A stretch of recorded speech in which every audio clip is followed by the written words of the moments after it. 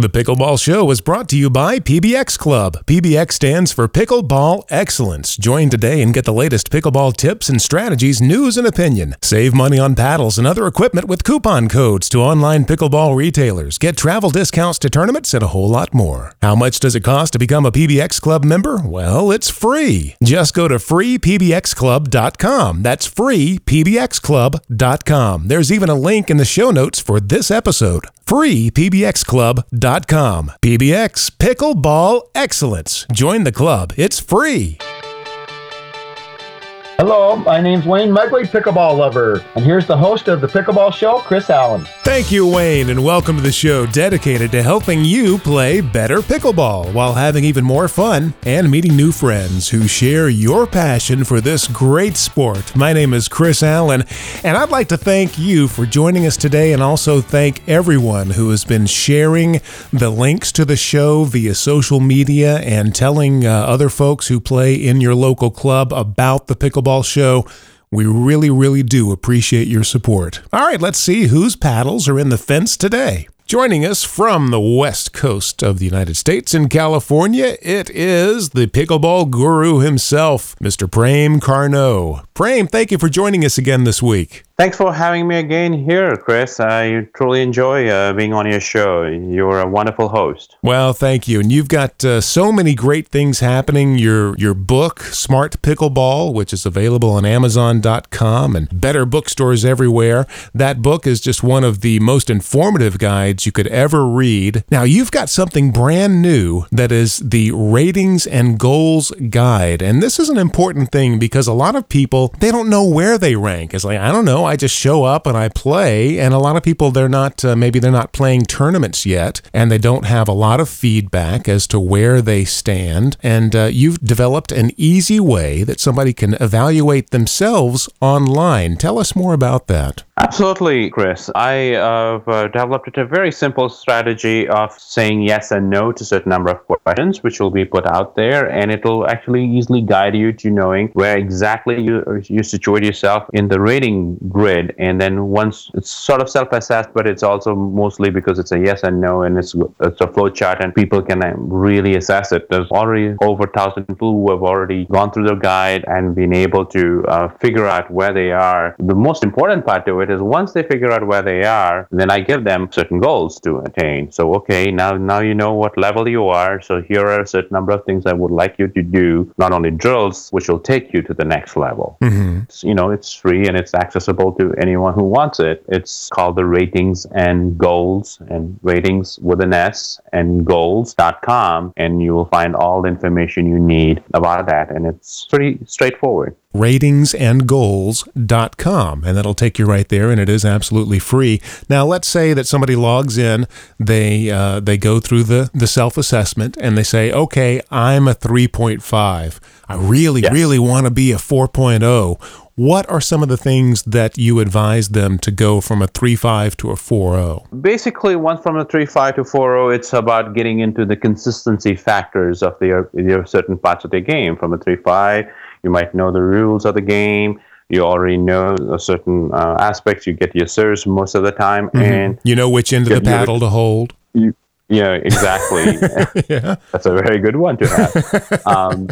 And so once you know certain factors, and now you want to move to the next level in terms of how many times you get the ball over the net on the other side, be it your passing shots or be it your drop shots or your ding shots, whatever those shots you are playing, is to get into the consistency factor. So from a 3.5 to 4.0, it might be, you get at least 10 to 15 balls over the net. So if you're getting to the 4.0, we have to try and make it even more. So we'll have to try and get these shots into where you're hitting more than 20 or 25 shots. Mm-hmm. From a 4.0 to 4.5 and 4.5 to 5.0, it's a lot more about consistency and a lot more about mental focus and, being in a position where you hit more balls over the net. And the simplest way I can explain it is a few years ago, I had a conversation with a famous tennis player. I was asking him what was the difference that he won so many Grand Slam titles. He told me something which was very interesting. He simply said that all I did was to put one more ball over the net. His answer was very simple, but that actually tells you more about the consistency factors. And he was not very fancy to watch, but he was definitely very consistent in terms of how many titles he won. But I'm not really focusing on the question of titles, but I'm really definitely, if you want to be more consistent, you want to move to the next level, you've got to have to hit more balls, keep the ball in play, keep hitting more balls across the net. So that means that, as people would say, it's the last man standing.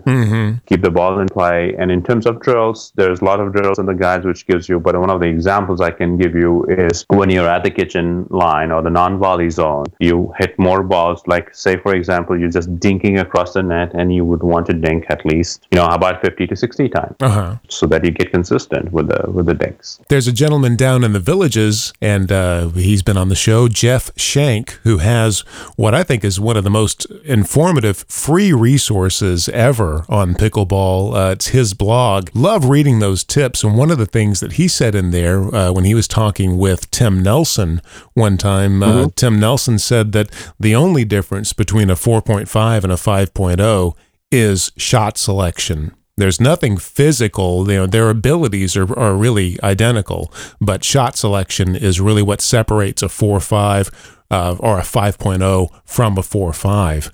And was wondering what your thoughts on that are. That's a pretty accurate statement. I actually even say not only between a 4.5 and a 5.0, I actually say between a 4.0 and a 4.5 and a 5.0.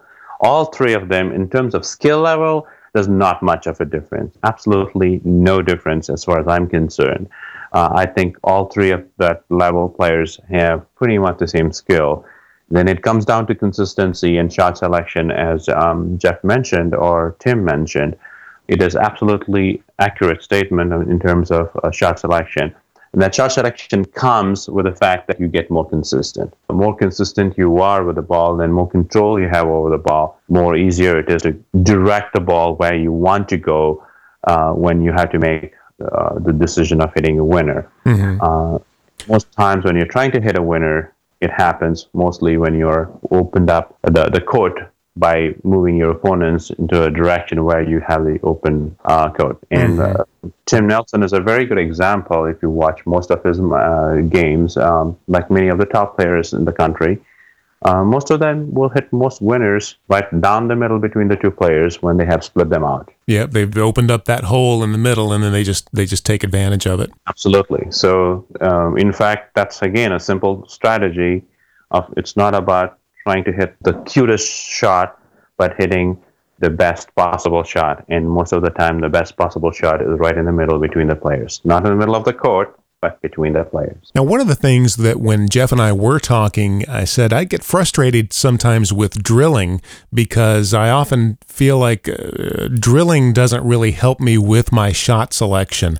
I can drill and I can consistently hit this shot over and over again, but if it's the wrong shot, that doesn't really matter. I think to myself, well, great, I just hit the wrong shot perfectly.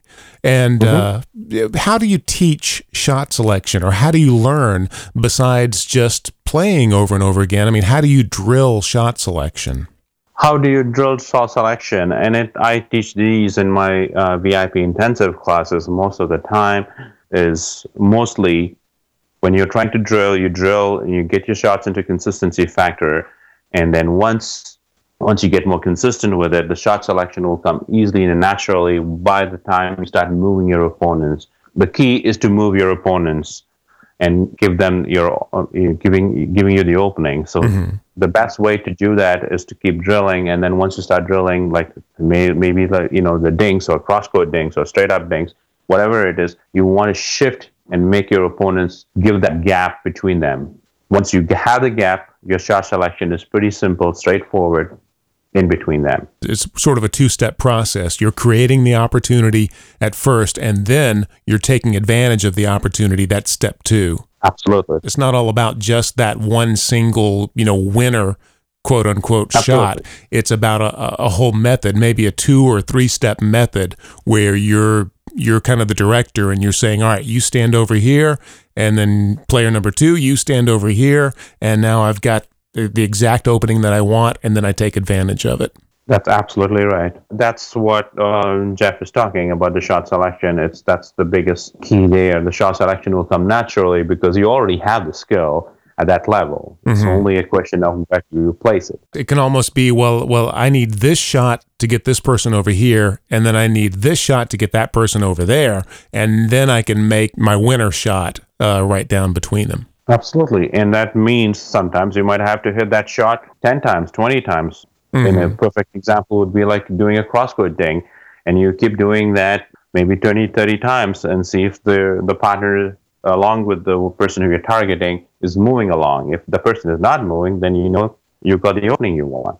Good explanation. That's very well said. Thank you for that. Again, if you want to self-assess and see where you rate, you can go to ratingsandgoals.com, and you can pick up Prem's Ratings and Goals guide, as well as take the test and then get the drills and tips that you need to take yourself to the next level. And again, that's ratingsandgoals.com. Prem, that's terrific. Thank you for developing that system. Thank you much, Chris. I appreciate all that you're doing on your side too, and it's great to be on your show always, and it's great to hear all other experts out there who give wonderful tips. Before we go, though, I wanted to point out too, because people who enjoy podcasts, they enjoy listening to things and getting information via the spoken word. And another exciting thing that you have is a new audiobook version of Smart Pickleball.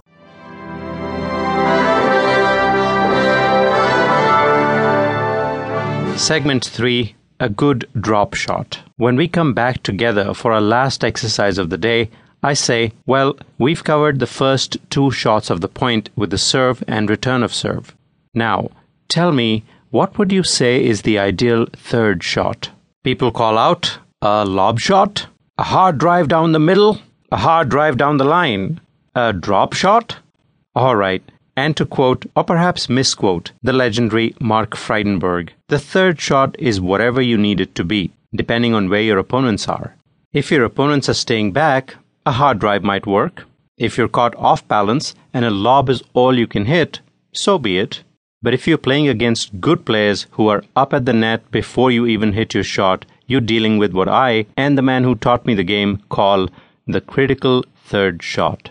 So let's see how some of your responses hold up for that critical third shot.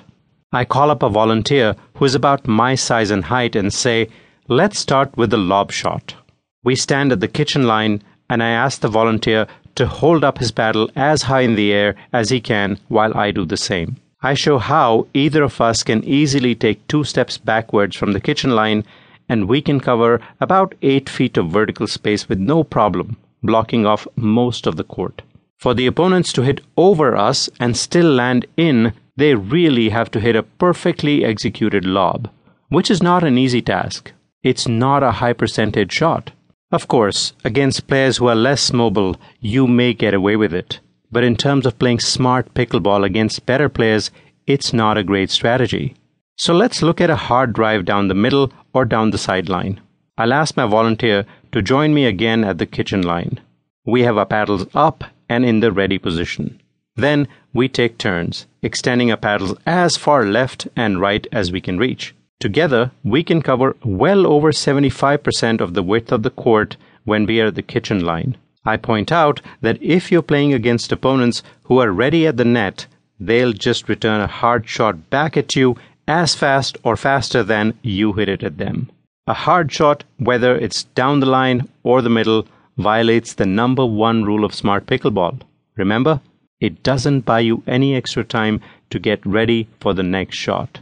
So, no hard shots for the third shot.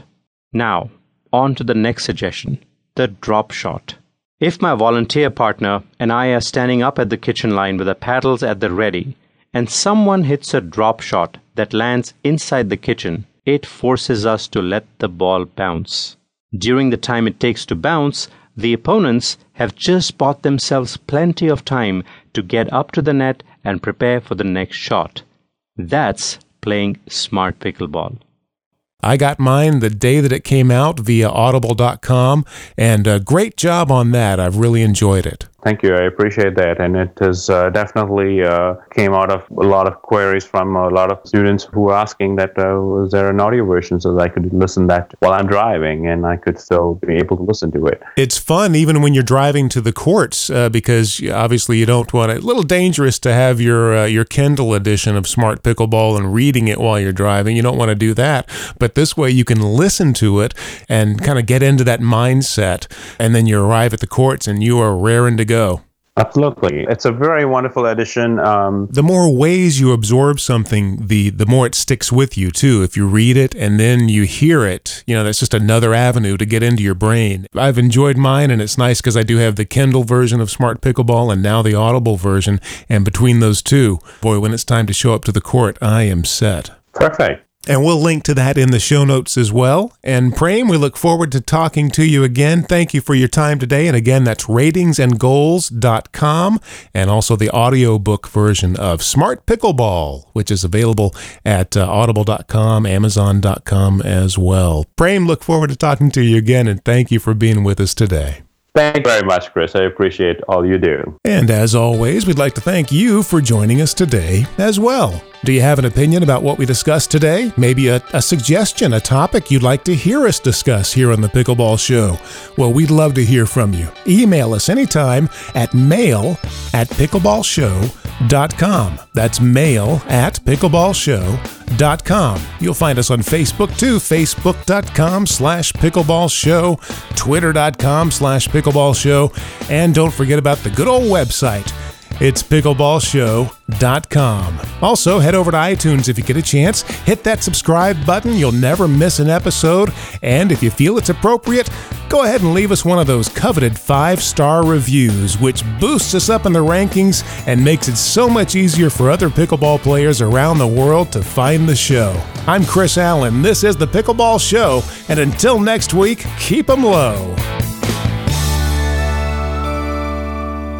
The Pickleball Show is brought to you by PBX Club. PBX stands for Pickleball Excellence. Join today and get the latest pickleball tips and strategies, news and opinion. Save money on paddles and other equipment with coupon codes to online pickleball retailers. Get travel discounts to tournaments and a whole lot more. How much does it cost to become a PBX Club member? Well, it's free. Just go to freepbxclub.com. That's freepbxclub.com. There's even a link in the show notes for this episode. freepbxclub.com.